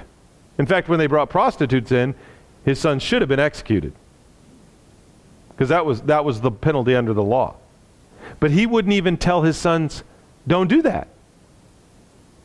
And so God held Eli accountable, and God killed Eli and his sons because he wouldn't rebuke his sons. So what pitfall can you avoid? That, hey, you can learn a lesson from that turns out God holds you accountable if you don't address the sin in your adult children's life. Your responsibility to your kids doesn't end at 18. Sorry. It's a lifelong responsibility. What example should you follow? If somebody did something really good, how can I be like that? What example should I follow? What admonition should I regard? What facts should I remember? Are there certain facts in this passage that you should remember? Write them down, list them. What danger should I note? What is a danger in this passage? Oh, we see the story of some of David's sons, like one of his sons hung out with this bad guy who gave him bad advice about raping his sister. And because he hung out with this bad guy, he took bad advice and he did something foolish, got him killed. What's the danger we see? That if you hang out with stupid people and take stupid advice, it could get you killed. And that we think of the passage, bad company corrupts good character. Okay, who I hang out with, see, that's a lesson you could derive from David's sons' lives. Or what encouragement can I gain? What encouragement is there in there? Maybe it's a promise of resurrection. Maybe it's how God was with Abraham, or maybe God watched over Jacob, or when David repented, he forgave. You could be encouraged. God's forgiving. What encouragement? What attribute should I acquire? Patience, kindness, goodness. What virtue does the person of the story or the scripture teach that I should get? What commitment should I acquire? What fault should I repent of? What sin should I confess? What if every time you read a chapter of the Bible, you went through and answered those 15 questions about that chapter? You would understand that chapter. And you would be driving out of that chapter valuable thoughts that would make a good lesson. Do you see how you study the Bible and how you teach the Bible are related? Good teachers are good studiers. Your study and your teaching are related. You can't have good output without good input. And if you don't understand, and the way you understand is by asking questions. It's called the Socratic method. You ask questions to learn. I ask lots of rhetorical questions in my message tonight. I ask a question. None of you answered, thankfully. You understood that's a rhetorical question. But I ask lots of rhetorical questions, don't I? Because that engages the brain and makes you think. There's questions. Some additional questions I ask about the text. What's the key idea of the passage? If you're going to boil down the passage to one idea, what's the main point? That's a very important question. Because from that, everything else will flow. What's the main point of the passage? What's the key word in the passage? What's the key word? A lot of times a passage will have a word repeated again and again, or one word will set up the whole thing. It's all about that one word. 1 Corinthians chapter 13, what's it about? Love. That's right. 1 Corinthians 13 is about love. Hebrews chapter 11 is about what? You see what I'm saying? And there's lots of passages like that where there's one word that's a key word. So if you're going to preach on 1 Corinthians 13, you're going to preach about love. If you're going to preach on Hebrews chapter 11, you're going to preach about faith. The one word in the passage that's dominant is going to set up the theme of your lesson. Look for what's the key idea, what's a key word. There are reoccurring phrases in the passage. If there's a reoccurring phrase, focus in on that. When we studied 1st and 2nd Timothy and Titus, there's a reoccurring phrase that he had in those. and we had 5 of them. This is a trustworthy saying. This is a trustworthy saying. You'll find some things that happen on repeat, and preachers do that, authors of the Bible do that, the Holy Spirit does it, Jesus did it. There's repeating patterns. Look for the reoccurring phrases. How does it fit with the main gist of the book? Okay, so before you can study Colossians chapter 3, you need to understand what all of Colossians is about. Understand the big picture, and then you'll know where to place the piece. Just like with that puzzle. You would set up the box, and you would see the whole picture, and that would help you know where to put the little pieces. And you can understand Colossians chapter 3 better when you understand the overall point of the book of Colossians. Who wrote it, who it was written to, when it was written, why it was written, what Paul was addressing when he wrote it, what the people in Colossae were dealing with. When you understand that, then chapter 3 is easier for you to interpret correctly. How are there any contrasts in the passage? Now, if you're reading anything written by the Apostle John, look for the contrasts. John is obsessed with light and dark. If you read the book of Revelation, it's constant. There's the virgin in the wilderness, contrasted with the whore sitting on 7 hills. There's the lamb and the lion, contrasted with the dragon. There's constant contrasts in all of John's writing, especially in the book of Revelation, but even in the Gospel of John. He was the light of the world, but it didn't recognize him. The light that shone in the darkness, right? He's constantly contrasting good, evil, truth, lies, light, darkness, blah, blah, blah. Look for the contrasts. That makes for good understanding of a passage. The Bible is full of contrasts. Look and list any contrasts. Are there any Old Testament passages quoted in the text whose context will broaden the passage? Sometimes you'll see a little note. It'll say, this is, the New Testament author is quoting this. Go back and look what it says. It'll help you understand it. It'll give you a broader understanding. So if there's a quote from another passage, go back and read the other passage and understand it, so you can understand how the author's using it here. Are there any unique Greek words in the passage, or, for that matter, any unique Hebrew words in the passage? If you look at it and there's a word that's unique or might give an insight, you can learn that. And you can, there's concordances. You can do a thing called an interlinear. You can get on your Google, type in interlinear New Testament, and it'll have English, and below it, it'll have the word in Greek. You can click on the word in Greek, and it'll give you its definition in Greek. It is simple as pie to look up what a Greek word is in anything in the New Testament if you've got a computer. I mean, it is simple. Any elementary school kid could be taught to do it. It's that easy. Are there any Greek words translated differently elsewhere that'll throw light on the passage? Sometimes a Greek word will be translated 2 different ways in the same Bible. And so by looking at how else the Greek word is used, it'll help you understand what the word means in this context. So let's say you're reading it and you're like, well, what does that word mean? Look the word up in Greek, and then look at that word and find out everywhere else in the New Testament the word's used, and it might help you understand the passage. So many times, it gets unlocked to me what the author is trying to say, what God's trying to say, when I compare the Greek word with other passages and see how it's used elsewhere, and the light bulb comes on. Okay, now I get it.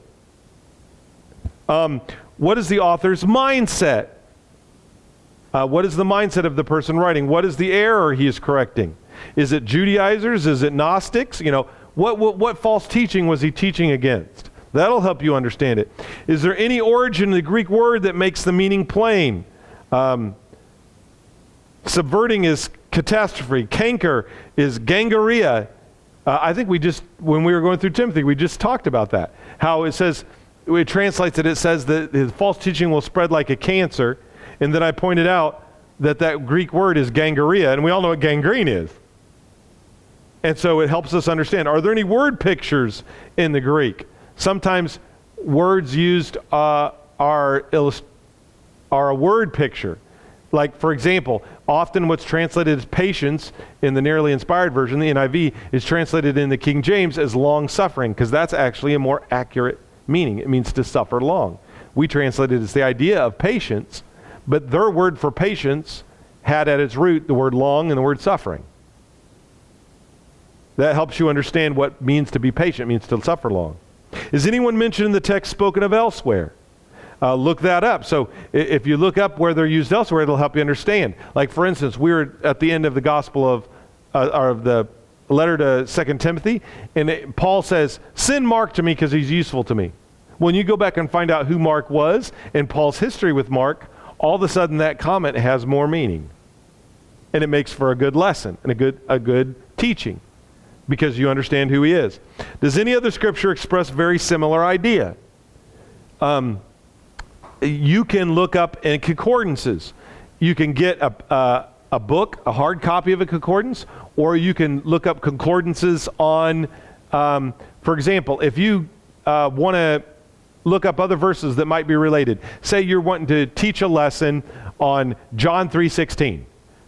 Go on Google and type in there, John 3:16 cross references. Hit search. Whole bunch of different things come up. There'll be one for these different Bible sites. Click on it, and it'll have the verse, John 3:16, and they'll have all these cross references, all verses that teach similar ideas. Use cross references to find other passages that might be related to it. That idea of finding cross references is also called a concordance. Some of you all got study Bibles, and you've got that in the back of your Bible. It's already in your Bible. You're just not using it. But you can look up a verse, and it'll tell you other verses that say similar things. And also, if an account is given in multiple places, and some of the stories in the Bible are in multiple places, like in the Gospels especially, the story will be told in all 4 or maybe 3 of the Gospels, and you want to read the other accounts because they'll give some details that the other one didn't give and give you insight into the story. And so you want to be able to do cross references and find what other verse covers this idea. Now, some things to remember. You can understand the passage if you know the mindset of the author, who and why. If you understand the situation he was in, when and where. If you understand the goal of his writing, what and how. And the error he was refuting. Almost every epistle was written to refute a specific error. You can understand the passage when you can communicate the main idea or theme, when you find a similar situation that exists today, and you apply the lesson with practical application. See, now we're getting into writing the lesson there. So when you study, you're looking for the main theme, and then you want, well, how am I going to write a lesson on it? Think of a similar situation today and apply the lesson from the story or the doctrine in the scripture to the modern applied thing. And that's how you write lessons. Here's 6 basic things involved in Bible study. Not an exhaustive list, but these are 6 things definitely. Repetition of the subject matter. Don't just read the passage once, read it over and over. Concentration on the subject matter. Think about it. Reflect on the ideas involved. Comprehension of the ideas. That's why you outline, so that you know that you comprehended it and you've got it in an orderly fashion in your brain. Incorporate the concept into your own thinking. Think of somewhere in your life that something similar happened or applies to you. Okay? So, for example, Daniel couldn't eat meat sacrificed to idols. So he couldn't eat the king's meat or drink the king's wine. So he says, I just want to eat fruits and vegetables. Okay? So how would that apply to us today? Well, we don't want to look like we're involved in it. Was there anything necessarily wrong with eating the king's meat and drink? No, it wasn't inherently wrong. But it made Daniel look, if he ate it, like he was worshiping the gods of the Babylonians.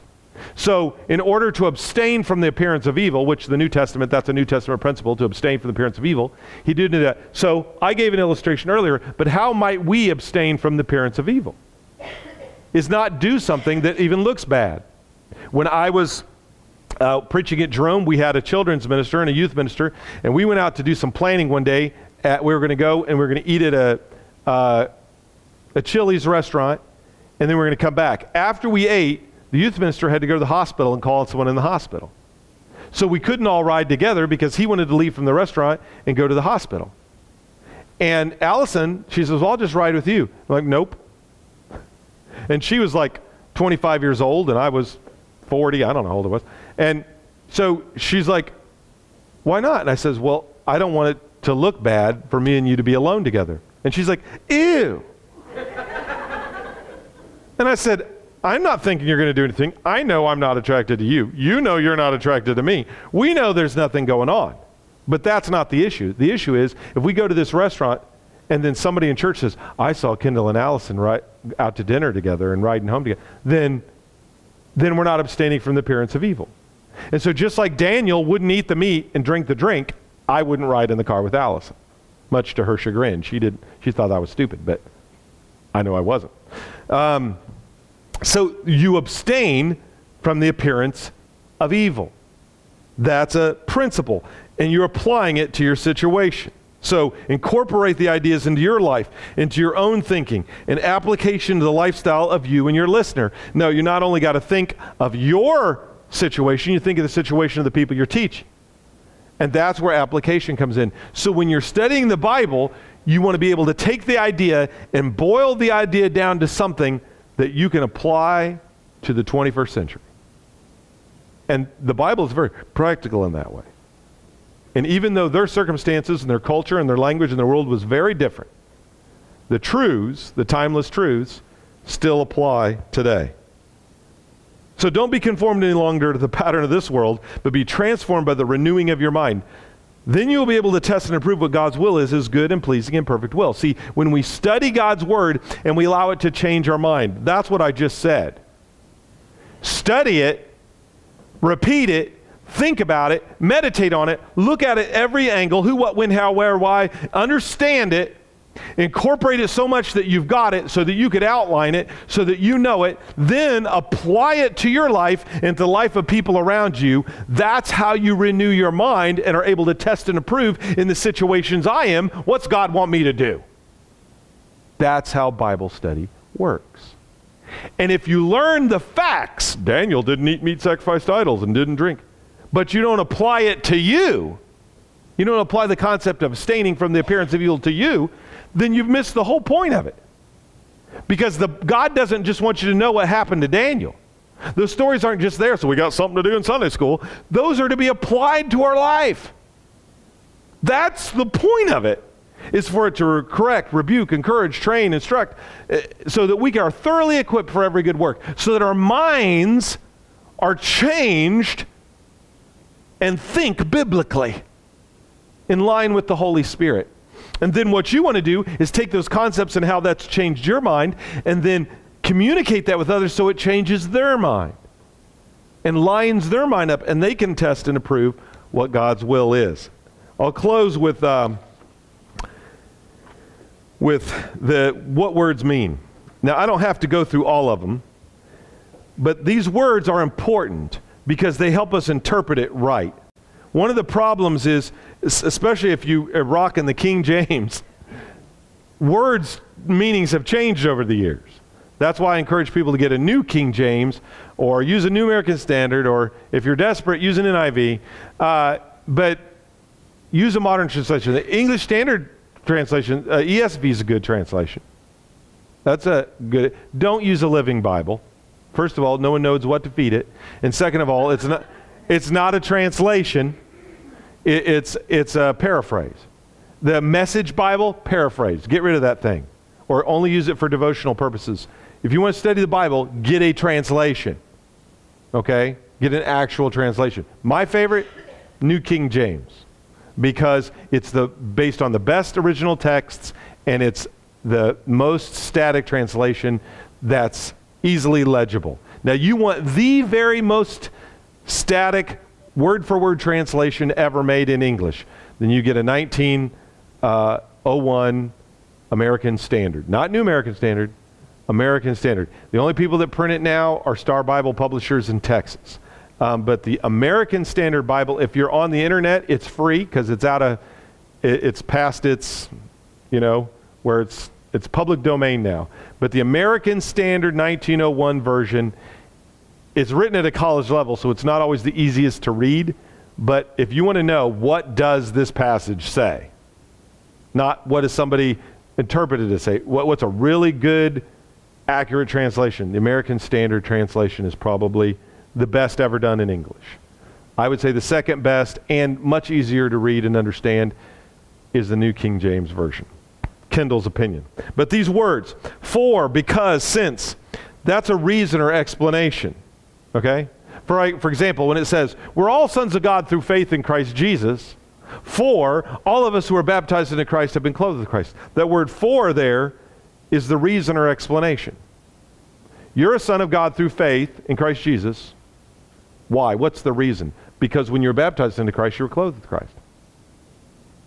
And that gives a whole different understanding of how important baptism is when you understand what the word for means. The when, whenever, before, and after, that has to do with time. Where, when, wherever is place. So that, in order, for, to, that's purpose. Then, therefore, wherefore, so that, result. So on and so forth. Look at that list. And so, if you ever see a therefore, you see the word therefore? Go back and look at what it's there for. Because therefore means that whatever you're going to read after is because of just what you read before. So if you go to, and sometimes therefore will be the first word in a chapter, because the guy who put the chapter divisions put it right there. Those chapter divisions and verse divisions weren't there. They're not inspired. Somebody put those in hundreds of years later. And so sometimes you'll start a chapter and it'll say, therefore, let us, well, look and see what the therefore is there for. Go back and look before it and see what is the reason he's saying this. If there's a therefore, go back and see, because it's going to give the reason before that we should believe this. So these words are important. So what those words mean, you can look through that, and that's important. That's a little reference sheet that you've got right there that'll help you understand. And then questions to ask when studying the Bible. What's the main point of the passage? Who's talking? Who's he talking to? When and where is the author? When writing and speaking? What prompted this passage? Is this recorded elsewhere in Scripture? What arguments does he give to support his position? What are other texts quoted? List the contrasts. List those who we are to believe from this passage. List what we're to do according to this passage. List the analogies or metaphors used in this passage. List the characters and their perspective in this passage. And list different doctrines, both good or bad, listed in this passage. Well, Kendall, that's a lot of work. Yeah. Study to show yourself approved, a workman who does not need to be ashamed, but who correctly handles the word of truth. I have done this so much at the end of page 19. I have done those questions so much. It's intuitive. I don't go through this list. I don't pull out a list and answer. Now, for you who are just starting out, use this list. Literally, pull this list out. Take out a piece of paper where you're going to study passage and write the answers to these down. Do that long enough, you'll do it naturally and you won't even have to think about it anymore. You'll start to naturally digest a text. That's how you chew the Word of God right there. These are your teeth. These questions are your teeth to chew up a passage so you can digest it and make it part of you.